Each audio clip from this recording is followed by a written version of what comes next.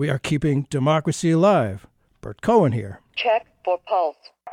Stand clear. Push to shock.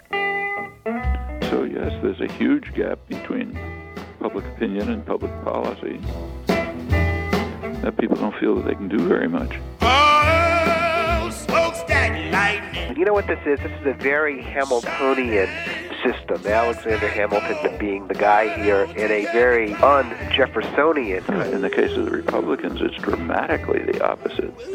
But even in the case of the Democrats. An absolute typhoon of terror against African Americans in the South. America's fascists are those people who think that Wall Street comes first and the American people come second. Really seen as a financial sector that's gotten out of hand. The shootings, the violence, that is not the drug problem. That is, in fact, the drug policy problem. I speak tonight for the dignity of man. There's a voice from history, Lyndon Baines Johnson. And one thing I've learned from history is that we never learn from history. Memory is a vital component of our current identity. So what we are generally taught in school is made to conform to official myth, which supports a safe, non-threatening picture we choose to believe. And I would contend that the reason we are shielded from more accurate history is that such knowledge can greatly disturb the status quo. We can't have schools doing that now, can we? And while history never repeats itself exactly, as Mark Twain said, history often rhymes. There are so many examples of things we, our government, and other actors in making history are doing, which, if we'd only learned the actual history, we most likely would not be doing yet again. In 1989, for example, we in America found it amusing that the Soviet Union found itself in its own Vietnam called Afghanistan. They had failed to learn the lesson. But did we? Look at our current experience in Afghanistan and Iraq. The United States military violently imposes its own vision of a government on the people of those nations without their consultation or assent. And we're having the same level of success as we did in what was then called South Vietnam. It doesn't work. Of course, a great many Americans back in the late 60s and early 70s could see that we were not bringing democracy to the welcoming people of Vietnam. Millions of us resisted the tragedy of that war, which cost the lives and limbs of millions of Vietnamese and tens of thousands of young Americans. The process of protesting that war evolved from its start in pretty much 1964 until the final end of the war in 1975. Are there lessons to learn which might be applicable for today's wars? Yeah, one would think so.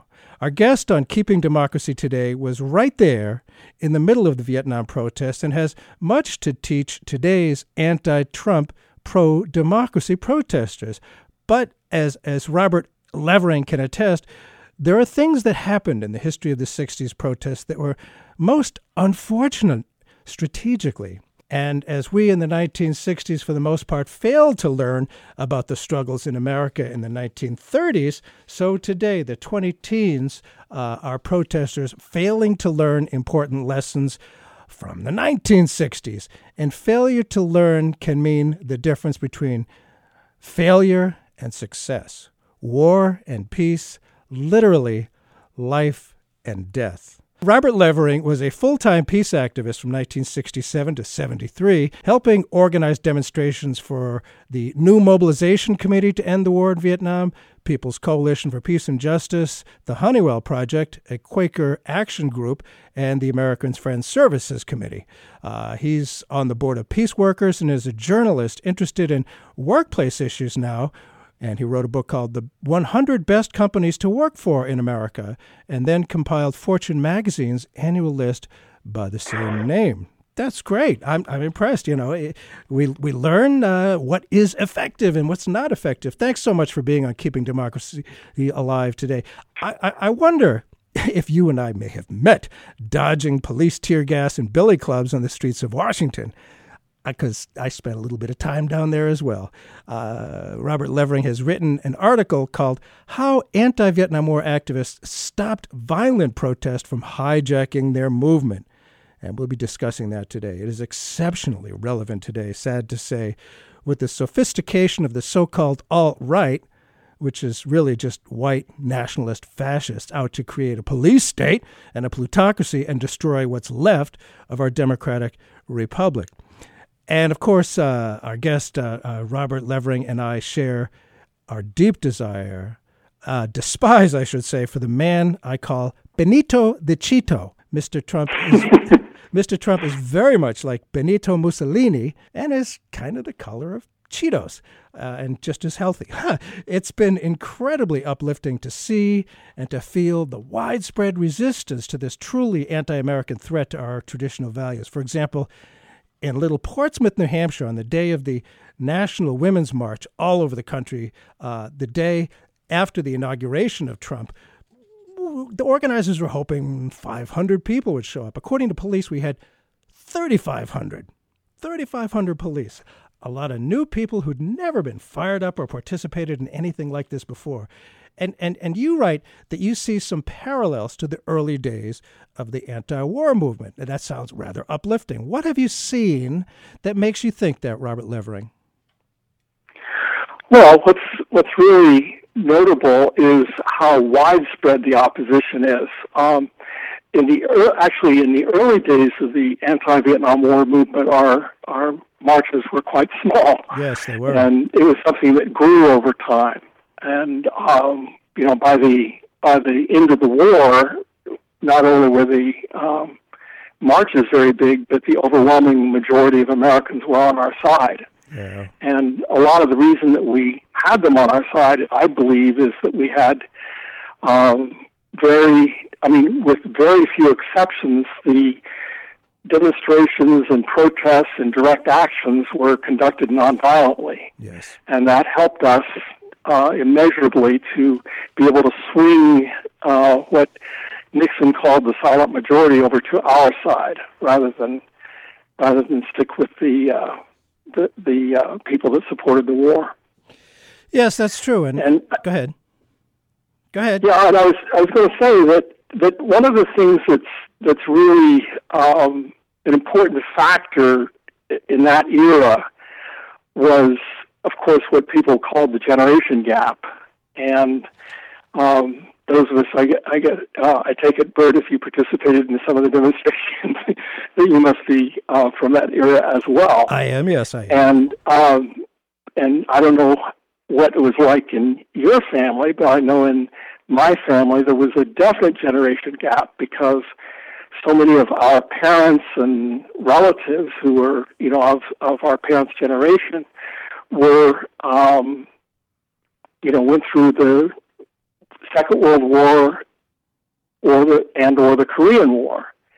And at that time, virtually the whole society just went along with it and assumed that, and it's been called, in more recent days, the good war. Yes. And so the mindset of people of that generation was very much one of, you got to go along with the government. Right. That no matter what they say, you have to go along because there was a great deal of trust in the government. But what happened was that the Vietnam War was such, that we could see with our own eyes that this was really an atrocity. So those of us, particularly the people that were younger, who because of the draft were directly affected by it. Yes. And so we had, we had to make decisions about where we stood, where we personally stood about the war because it affected us. That if we did nothing, we could wind up in Vietnam. Yes. So it was, it was a very, very major thing. So there was a lot. So what I'm trying to say is that at the time, there was such an incredible social, particularly from the older generation, such a bias towards going along with the war. Yes. It was sort of like the default position. Yeah. So in terms of what one of the major tasks of the anti-war movement, as it proceeded, was to be able to move that social and political, cultural assumption that you should go along with the government and assume that what they're saying is true and right, and to change that to say, no, this is wrong and it ought to be stopped. So our issue was, how do we really move the whole society? How do we, particularly impact, a culture that assumes that the government's always right?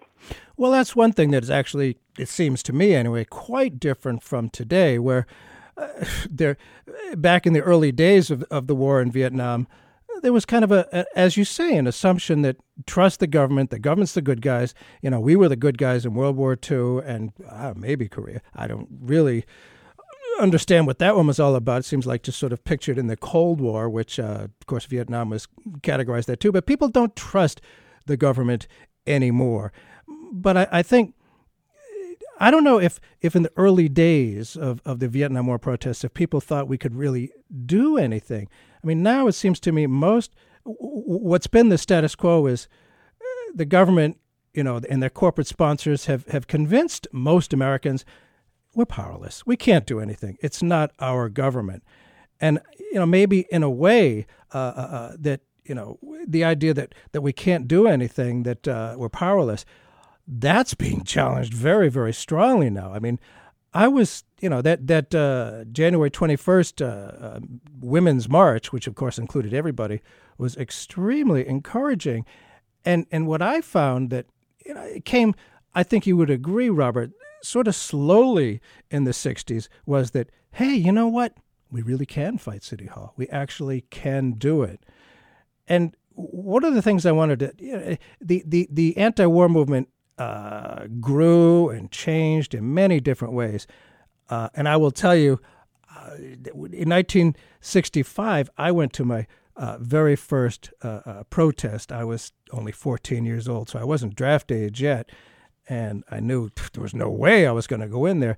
But, coming out of the 50s, I believed in America, and I still do. I still believe in that patriotic stuff that, what our founders intended was self-government, government of, by, and for the people, not some big corporate special interest. And I think it was out of that sense that, we, the United States, had been looked up to by the developing world, by the people in colonialized nations like Vietnam would look to the United States to support their freedom and independence from the colonial powers like France. And of course, we did just the opposite. And so it was, it was a real shock what we were doing there. But again, one of the things the ways the protest, the anti-war movement metamorphosized over a long period of time, there got to be some violence after a while. People got really frustrated. And, long after, just a few days after the event in Washington and all across the country protesting Trump, we read about violence in Berkeley. I heard on right-wing radio the hosts really crowing about the violence there. They just couldn't stop talking about the violence and how bad the protesters are, and lumping them all together with the violence. What really happened in Berkeley? Do we know what really happened out there, what the violence was, what the level was? What do you know about that? Well, I'm in California, and I am good. I know people who were there, because I'm in Northern California, San Francisco. There was a group of, the estimate that I've seen is about 100 of people who were what they call Black Bloc, right. People who were using a tactic that has been used actually, for a number of years, a group that call themselves anarchists. Yes. Sometimes.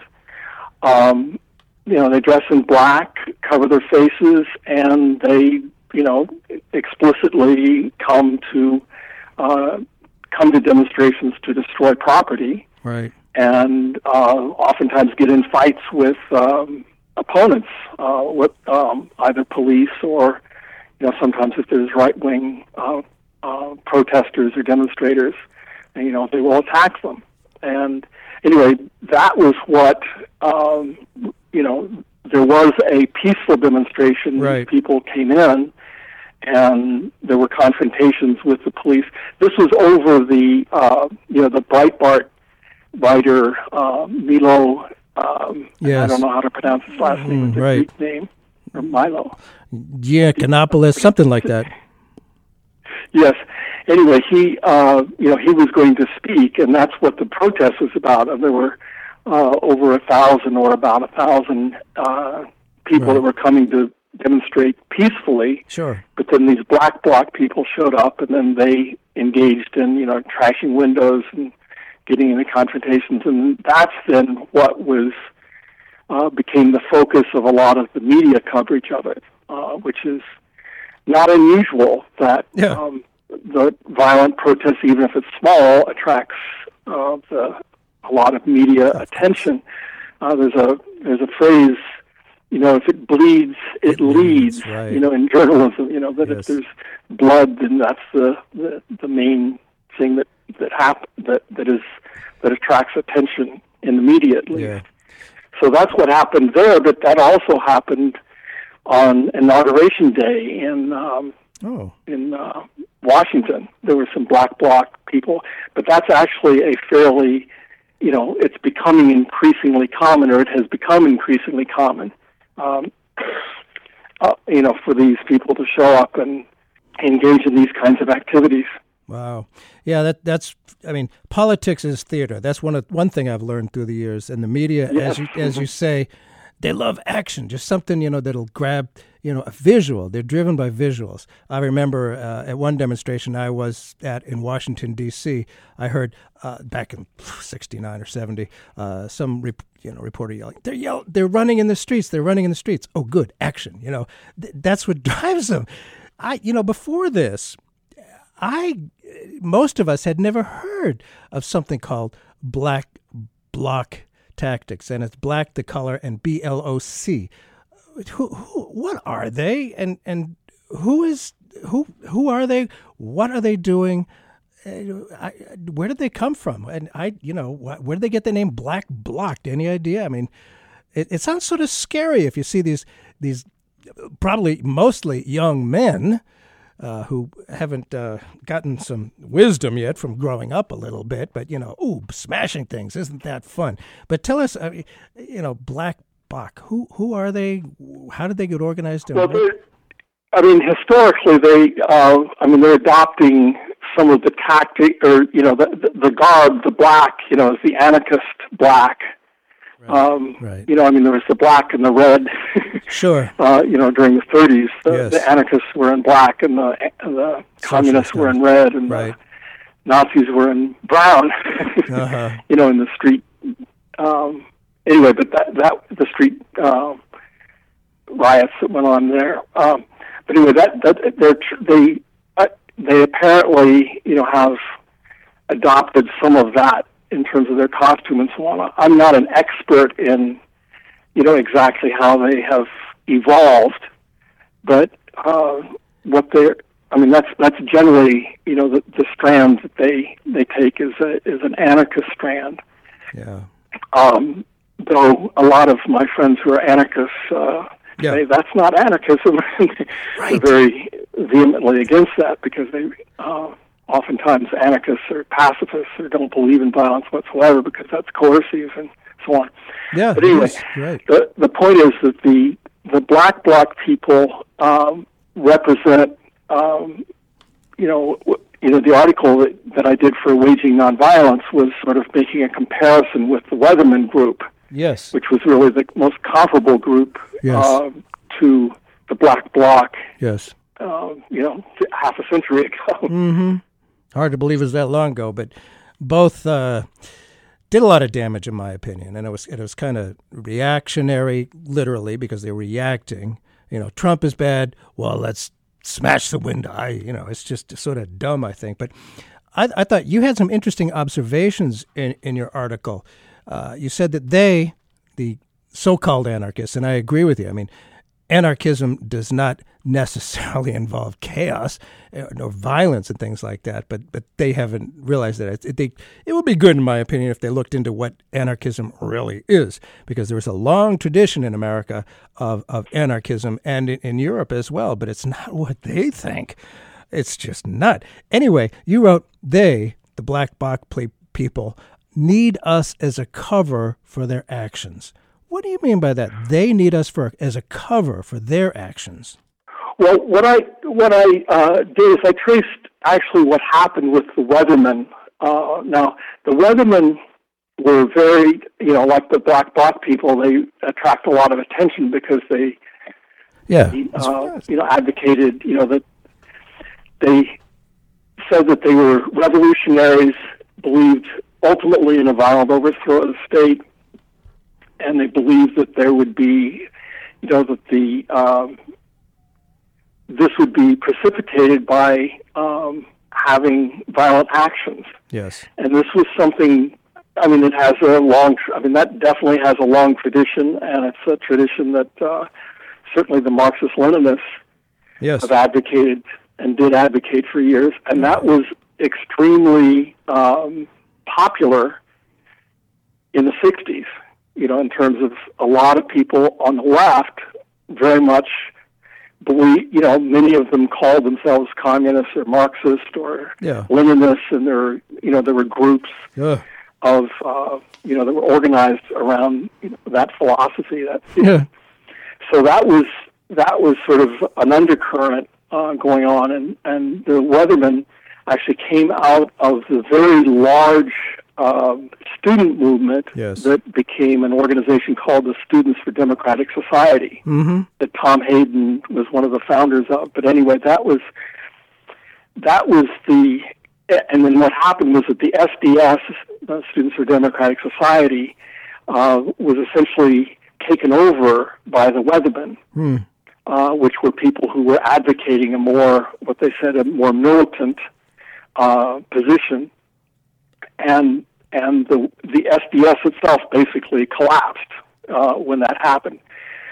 But at any rate, you asked about this issue of a cover. What they did is that they, after the Democratic Convention in 1968 in Chicago, and I happen to have been there and could talk about that if you wanted. But after that, after what was actually a police riot, they felt that what really needed to happen is that the true revolutionaries, the true militants, should organize their own demonstration, and encourage people to come to. They also said to come to Chicago, and this was in October of 1969. A year later. Yes.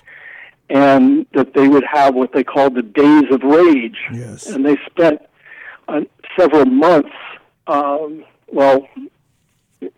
least several months, almost a whole year beforehand, trying to recruit people for this activity. And what they were explicitly going to do is that they were going to come with bring your helmets and bring a club and, come ready for action. Right. And what happened was they failed to attract very many people. The estimate that I've seen is about 300 people. Only about 300 people showed up. Now, this is in an era when tens of thousands of people were showing up for some of the major anti-war. Oh, yeah, like 500,000 sometimes, yeah. Right. Actually, even in that fall of 1969, this happened. Yep. Just actually a few weeks after. We can go into the history of that in a minute, but the point is that they were not able to recruit very many people, and what happened was that they were crushed. Just almost, immediately. They had several days, but by the end of a couple of days, they were all in jail or gone, and even the police at one point even fired live ammunition at them, and there were several of them that were hit, about a half dozen, as I recall. Wow! But at any rate, they were it didn't work, and it certainly didn't spark the revolution. No. And right, and then what happened to the Weathermen was that after that they went underground. They then decided to take their violent street tactics on their own didn't work, which gets to the question that you raised about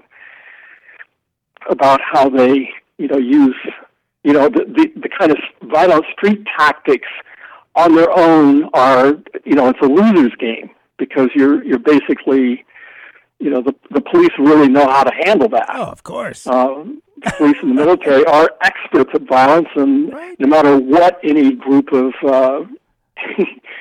street activists can do, the other side has a monopoly of violence. Absolutely. In our society. I mean, it's just silliness to think that you wouldn't, that you could beat them at their own game. At any rate, what the Weathermen, just to finish that about the Weathermen, is that they then decided that they would resort to bombings, and so they, spent the rest of the next few years doing what were essentially symbolic bombings, and then when they would issue what they call a weather report, which was explanations, public explanations about why they were doing it. But the bombings were relative. I mean, they didn't really have much of an impact either politically, or they did virtually no damage, and they were it was basically ineffective. Totally. I don't think too many people would dispute that.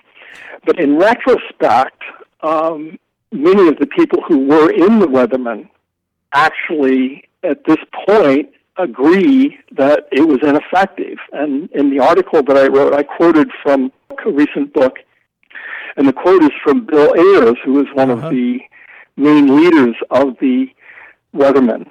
And he said that they were, that it was a big mistake. The Days of Rage was a big mistake. Right. And then he also said that, we can get into, how did the rest of the main part of the anti-war movement deal with them. But the point was that, it did not work for them. And I would argue that the Bloc people, if they called their own demonstrations, and they just were on their own, very few people would show up. True. And they would be, they would lose.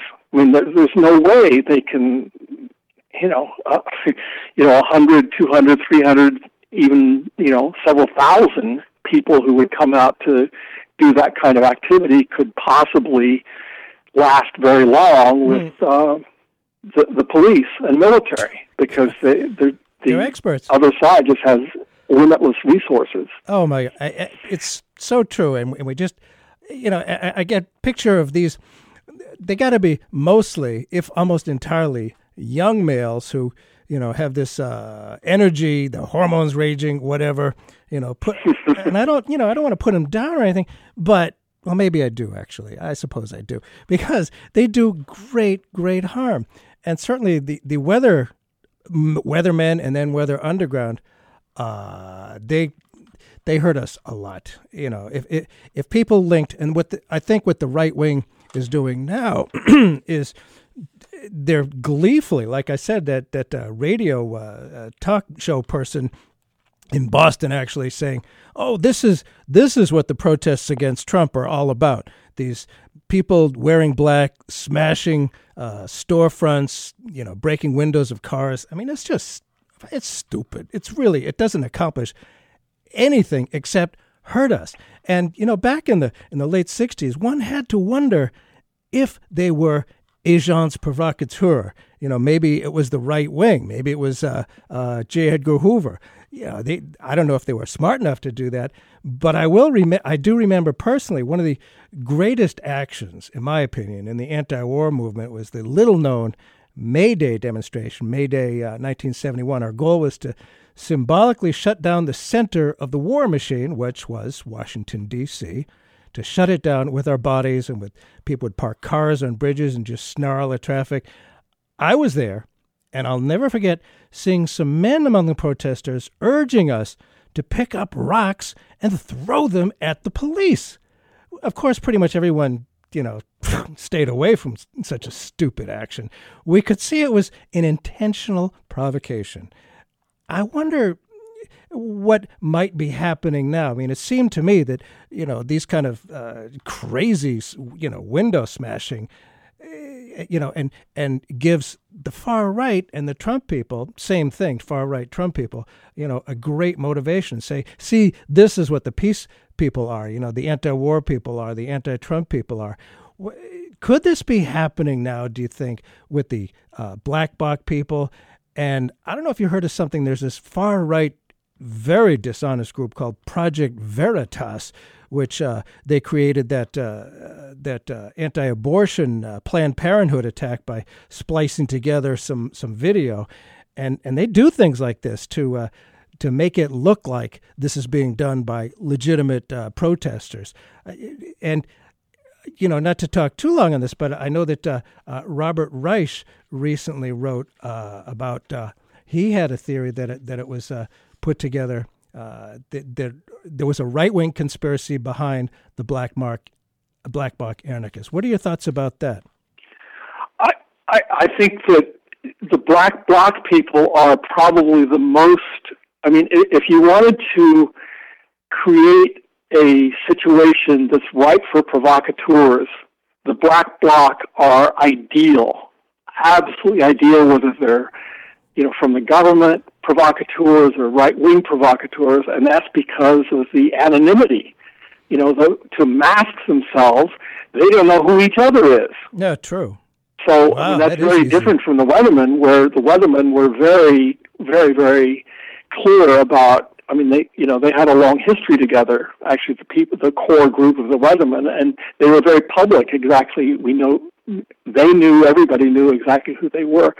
The Black Bloc people they're very much at a disadvantage. Now, when you talk about provocateurs, and you mentioned what you saw in the May Day, and I could discuss that a little bit because I was very much involved in organizing that series of protests. But the provocateurs were absolutely all over our movement. They were. I saw them. There were. I could tell one of the projects I worked on during the time was called the Honeywell Project, and Honeywell made one of the armaments that was used in Vietnam extensively, which was called the cluster bomb units, CBUs, and they were dropped in there were bombs that were dropped within a big bomb, and then they were about the size of a baseball, right? And they just had shrapnel in that was that had explosives, and it did no property damage. It was purely anti-personnel. Right. And these bombs were dropped on villages. Yes. And all it did is it would kill people and maim people. It was horrific, as was napalm. Yes. And so we had, this group of us were going to have a demonstration at the headquarters of Honeywell when they were having their shareholders meeting. So a very public thing. And, we had several hundred of our people that were there. And I know that at one point, this guy, very, kind of walks in front of me, and he has a box with bottles in it. Oh boy. And he, it was just very obvious. He just, puts it down and he leaves. And, the objective was clearly he wanted us to pick up the bottles and throw them at the police or throw them at the building or something. Give it, that's where provocateurs, provoke a reaction, provoke a violent reaction. Right. And anyway, and I can go on and on and on about examples of that. In Chicago in '68, one of the guys that, wound up in our organizing group, turned out in the Chicago 8 trial later, he turned out to be a provocateur. A police agent. Oh, right. There. I remember that. And, it was the riddle of Occupy. The Occupy movement had people that were later found out to be police or no kidding. And now why? The important thing is not just, whether they exist or will exist, but why do they do it? Well, they do it because to provoke the violence is exactly what the other side wants. Absolutely. And you mentioned the right-wing radio host who gloated over the violence in Berkeley. Yep. Well, our tweeter-in-chief did also. There was what he came, and I have a quote, one of his tweets was, after the Berkeley incident that we talked about earlier, he said, professional anarchists, thugs, and paid protesters are proving the point of millions of people who voted to make America great again.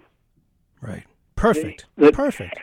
Right from the very top, and you better believe that, he wants that. Of course he does. We remember, I think anybody who was following the election remembers that he actually, in one of his own rallies, he did this more than once, but in his own rallies, would actually encourage people to beat up protesters. Yes, he did. He wants that, and then he's got there are thousands and thousands of people who are armed to the teeth, who are itching to use their weapons against the people that are against Trump. Yes, that would be willing to, let's say, and whether or not that would be actually encouraged by Trump, I wouldn't be surprised if he would. And it certainly is not beyond, it doesn't take much imagination to think this would happen. Yes. So when if anybody thinks that violence would not be something that the other side would encourage, but they would feel very comfortable with, you just have to think about, the whole aura, the kind of undercurrent of violence and, the bullying and so on that's really part of his aura and part of what his appeal is to some people. And now, in terms of why this is bad for us, that violence of any sort in, when you talk about, big demonstrations or small demonstrations or anything, it reduces participation if people think that there's going to be violence. That's for sure. Or they think that this is going to happen. It's much, it raises the bar a great deal if, that for many, many people. Now, one of the beauties of the Women's March, or marches, I should say, because they were all over, not just in the U.S., but all over the world. That's true. Was the fact that they had, that it was very clearly organized to be nonviolent, and very clearly that everybody was welcome, and it was encouraged to bring kids and so on. Now, if people thought that one of the, that there was going to be violence in them, they just wouldn't have had the kind of participation that we had, because it not only reduces participation, but, potential allies don't want to have anything to do with it. Right. And, and obviously it makes it more likely, that the repression against it could be much greater. And the other thing is that, if it's done in a nonviolent way, that you actually can get defections. From the other side. Absolutely. Even people like, probably the most illustrious defector from the other side during the Vietnam War was Daniel Ellsberg. Yes, indeed. And if you read his biography, I've heard him say this, in person, is that he was very impacted by the draft resistors, who were risking prison. Yeah. And, clearly a nonviolent reaction to the draft and the war, that he was very impressed with that, that their willingness to make, to do that kind of risk, that he was willing to go over to the other side. Yeah. I don't think he would have gone over to the other side if it wasn't the model of the Weatherman that got him over, but it was the model of the nonviolent resistance. Boy, that is for sure. So much to talk about here. Our guest today on Keeping Democracy Alive, Robert Levering, he's written an article called How Anti-Vietnam War Activists Stopped the Violent Protest from Hijacking Their Movement. And there is a danger of that now. And, we talked about theater and building the movement. This is like, I think, the early days of the protest movement against Vietnam. We're building. We want people to join us, talk to the humanity of other people. And one gets a picture, talk about theater, of that young person putting the flour in the barrel of the gun of the person around the Pentagon. What a great image that is. And it's about images for sure, and building that up and talking to people. And that is, as you say, Robert, one of the great things about the Women's March, that people were smiling. This was like neighbors, and that's important. The Black Bloc people smashing windows. As somebody famous once said, if you go carrying pictures of Chairman Mao, you ain't going to make it with anyone anyhow. We're still building the movement. Some people could say, being peaceful against this incredibly corrupt, violent, militarized group is naive and is not effective. There are ways, like the image of the flower and the gun, that had some effect. And I'm reminded of something that I believe you and I both participated in, the March Against Death. That was amazing. Recognizing, again, that politics is theater. It told the story in a picture. Tell us about what that was, please. It was an incredible thing. Well, this is something I know a lot about because I was very involved at all stages of this. Yeah, it was a really clear. I think I really like what you're talking about as politics as theater. One of the attractions, one of the reasons that people want to, that they are attracted to violence is because that's a kind of theater. Yes. And action. One of the talks, or one of the things that people that I've heard many times over many years, is that marches don't work. Well, we've done that before and it didn't, affect immediate change, and therefore it's not going to work. Right. Well, aside from the kind of immaturity of that, thinking that social change is going to come overnight, I know. You're so right. There is a very important point there, which is that there's a difference between protest and resistance. True. That at a certain point, marches are very important to sort of, let people feel that they are, for solidarity and to build a community. And that's a very important thing, yes, I think, for any kind of social movement, social change movement to do that and to have people do that. But that's really on the level of, and I'm not trying to diminish it. I think it's extraordinarily important. I think that the just different stages. Women's March was fabulous on every level, okay? But there's also, it doesn't express all of what people feel needs to be done in terms of actually resisting the evil maybe you don't have to say it in moral terms, but the injustices that you feel are, exist. Now, certainly a very good example of a kind of resistance is what happened when the Muslim ban came out. Right, that was beautiful. That people flocked to the airports, and that was great theater. That was amazing. Great nonviolent theater. Yes. Mm-hmm. That yes, you should be able to come in. So now during the Vietnam War, we had starting in actually the first demonstrations against the war were in '64 and '65. Right. And so that by 1969, there had been a number of demonstrations, including what you mentioned, the Pentagon demonstration in 1967. Right. With the flower in the barrel of a gun. But by '69, there was a kind of, there were a lot of people who felt that, their opposition was not enough, to just do the marches. Yes.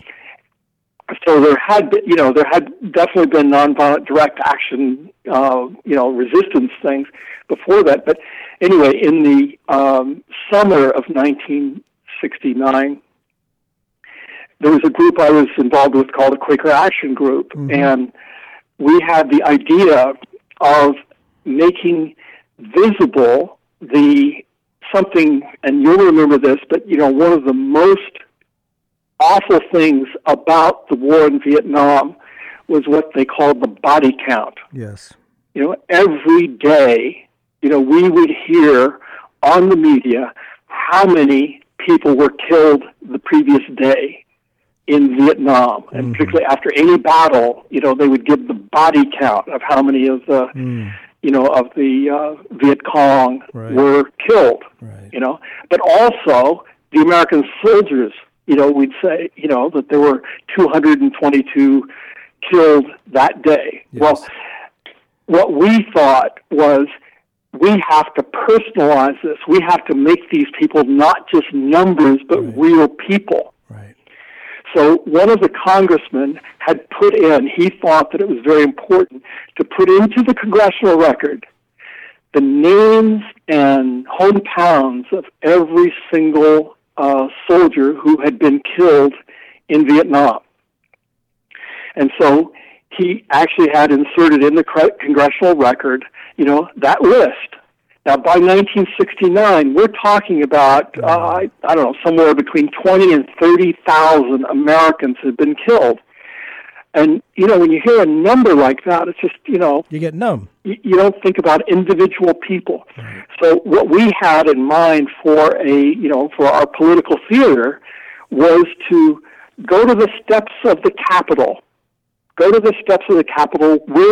And read from the congressional record and actually read the names of the war dead, And so we would very solemnly, and it was mostly, a group of Quakers, and we had not all Quakers. I wasn't a Quaker at the time myself.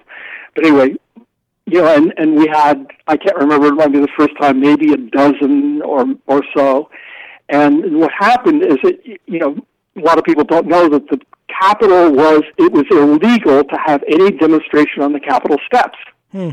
So what happened is that we would go read the names of the war dead on the Capitol steps from the congressional record, which was produced right there in the building right behind us, and we would just read the names of the war dead. And so the theater part was that then the Capitol Police would come and arrest us and take us off to jail. Right. So the next Tuesday at noon, we did the same thing. And we did this 3 or 4 times when several congressmen decided to join us. And we had,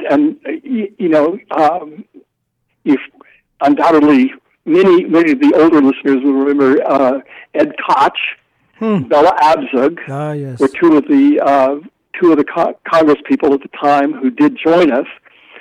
And so what happened was that they would, we were arrested, but because they were members of Congress, they could not be arrested because they had immunity. Uh-huh. So they continued reading the names after we were carted away. Right. So as you can imagine, this was great, great stuff for the evening news, and it was on the evening news. And interestingly, what happened was that after we did this for about 2 months, and we actually won the court case. And the reason that people can demonstrate on the Capitol steps right now is because of us. Uh-huh. That we won the court case and established the right to demonstrate on the Capitol steps. But anyway, that was in the summer of '69, and in November, we were planning another massive march on Washington to protest the war. Now, Richard Nixon had just been elected or he had just come into office in January of 1969. Right. And so, we wanted to make a very strong statement that he should not continue LBJ's war because he had been voted in as the peace candidate. Yeah. And yet, the war was continuing. There was no change in the war. Yeah. There was just a lot of talk about peace, but peace there was with honor. It was really bombs. It just continued. So we wanted to, and as I said before, people want to express something, more than just, sometimes they want to do more than just another march. Right. So what we did is we did on a much, much larger scale what we did call the March Against Death. Right. And what we did is that we had the idea of having people meet at the Arlington National Cemetery, right, starting on the 2 nights before, on the Thursday evening before the march on Saturday afternoon.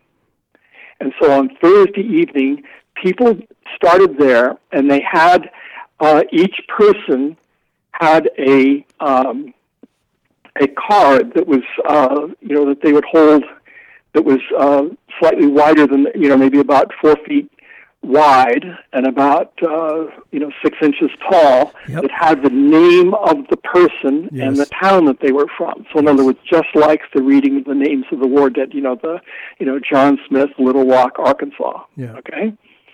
And so the names of these people, and the very first person to start this procession, and the procession was to go it was a 4-mile walk from the Arlington National Cemetery across the bridge by the White House, yes, and into the up to the Capitol. The Capitol. Mm-hmm.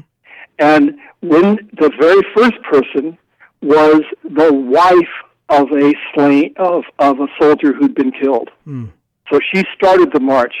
There were 45,000 people who did this. It was very solemn, and at night we had candles. And that was, one person after another, very solemnly, walked in front. And when they got in front of the White House, in front of Nixon's home, they would yell out the name, John Smith, Little Rock, Arkansas. And I got to tell you, and then the next person, if you can imagine, 45,000 people, one at a time. And when they got to the Capitol, we had these open coffins. Right. And they would deposit their, these cardboard name tags, and they would put them in the coffins. And I can't remember it. I mean, my recollection is there were 4 or 5, maybe 6 coffins that were filled up with about 40,000. That's how many people had been killed by that time in the war. It was one for each person, or villages. They were also the villages that had been destroyed. So we had both the names, to personalize the civilian casualties as well as the U.S. servicemen. So anyway, we put these placards in the coffin, and then when the march started the next day, the next day went the reverse direction up Pennsylvania the other way toward the towards where the Lincoln Memorial is, where we had the rally, and that was it was led by these coffins. So it was very very powerful, as you call it, political theater. And I got to tell you, as one of those 45,000 myself, I will never forget holding the name, around my neck, on a piece of string around my neck, and carrying a candle, yelling it out at the White House. And what that did, I think, for all 45,000 of us was really personalize it. And there was no way we were going to give up after that, because that was a very, very meaningful moment for each one of us, and it kept up the momentum. And I think we have to think about all these things. We're faced with a real threat to America right now from what is in the White House. I think it's the biggest threat to our American tradition since World War II. And we have to be creative, and violence, it only helps the other side. And one of the things that I was just a kid at the time. Training was done back in the day, as we're talking about here, to prepare against disruptors and to intentionally divert attention from the disruptors. What can we learn from that? If people are at something now and some of these black bloc people come in, and all dressed in black, and it's scary and they're violent, what can people do? I mean, we gotta, try to close that down. What do you suggest? What was learned from that training back then? How might it be applicable today? Well, specifically on the 1969, I described the March Against Death that started on the Thursday night until Saturday morning for the big demonstration. Now, that demonstration on November 15th, 1969, yes, was until the Women's March this last January, was the single largest one-day demonstration, political demonstration in Washington. There were about 500,000 or so people who were there. Yes. I mean, absolutely, huge. I mean, the numbers, there was a real concern on our part of not necessarily the Weatherman organization, but the idea of coming and making a militant protest, which was translated into smashing windows and trying to engage in fights with people. Yeah. So we were very, very concerned about that, and we were also concerned because we had done other demonstrations that we just didn't have, as well organized, as well, organized as we could have done to make sure that our message was done without that distraction. So what we decided to do is that we decided to encourage people that were coming, through the organizations that we had, right, that we knew were coming, to have people come as marshals to the demonstration. And what we did is that we had a 2-hour training program that was held in various churches that we were able to get to cooperate with us. Sure. And they would do various role plays where they would essentially role play situations that could happen where either people on the, from within the march who were trying to have breakaways, which is something that the Black Bloc people do. Yeah. But, and this happened, in the 60s as well, that would try to encourage protesters to come join them to go out and, do the more militant actions. Right. So we'd do role plays where we'd have people that would do that, and then what do you do if you're one of the marshals, one of the people who's going to be, the organize, to marshal the demonstration or monitor the demonstration. What do you do? So we went through a number of role plays where people got a feel of what kinds of things they could do. I mean, like, for instance, getting everybody to do a chant was something that was a very important thing. Interesting. Or to isolate those people. Yeah. But like the chant that we would encourage, at that time there was a very popular John Lennon song about give peace a chance. Yes. Give peace a chance. Just repeating that again and again and again, which in a in a mass situation was catching. That people really got that, and the words of it sort of give an idea of what you want, how you want people to behave.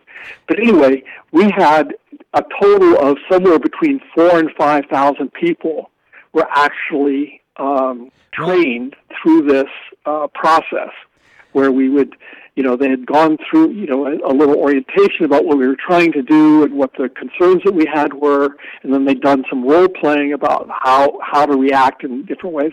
Well, and then we assigned them to appear at various places. So we had the entire march line with our people who had white armbands on, and they were very clearly, and it was a very, very orderly march. Well, the danger now, we got to end. I mean, we've come to the end of the program. Unfortunately, we could talk a long time. But as these things go on, we have to prepare for this, because there's going to be disruptors who are trying, perhaps unintentionally, but are helping the enemies of peace and of freedom, and the fascists, basically. So I'm guessing, we need to point people somewhere. I'm guessing the American Friends Service Committee, people like that, might be a resource. What resources can you point people to real quickly? Well, I think that website Waging Nonviolence is a real good one. Waging Nonviolence. And there are, American Friends Service Committee, of course, but, the War Resisters League. There's a number of different organizations across, but the main thing is to look at, to make sure that if you're one of the people who's organizing something, make sure you think out all of the potential and make sure that you've got something creative. Creative. Political theater. Exactly. It's very important to channel the energy in a creative way. Absolutely. Many things that can be done. Thank you so much, Robert Levering. We've run out of time. Very, very interesting history. We got to learn from history. And again, be creative. That's how we can win. Thank you so much for being with us and keeping democracy alive. Okay, thank you. Keep up the great work. All of us, yes. It's a heavy lift keeping democracy.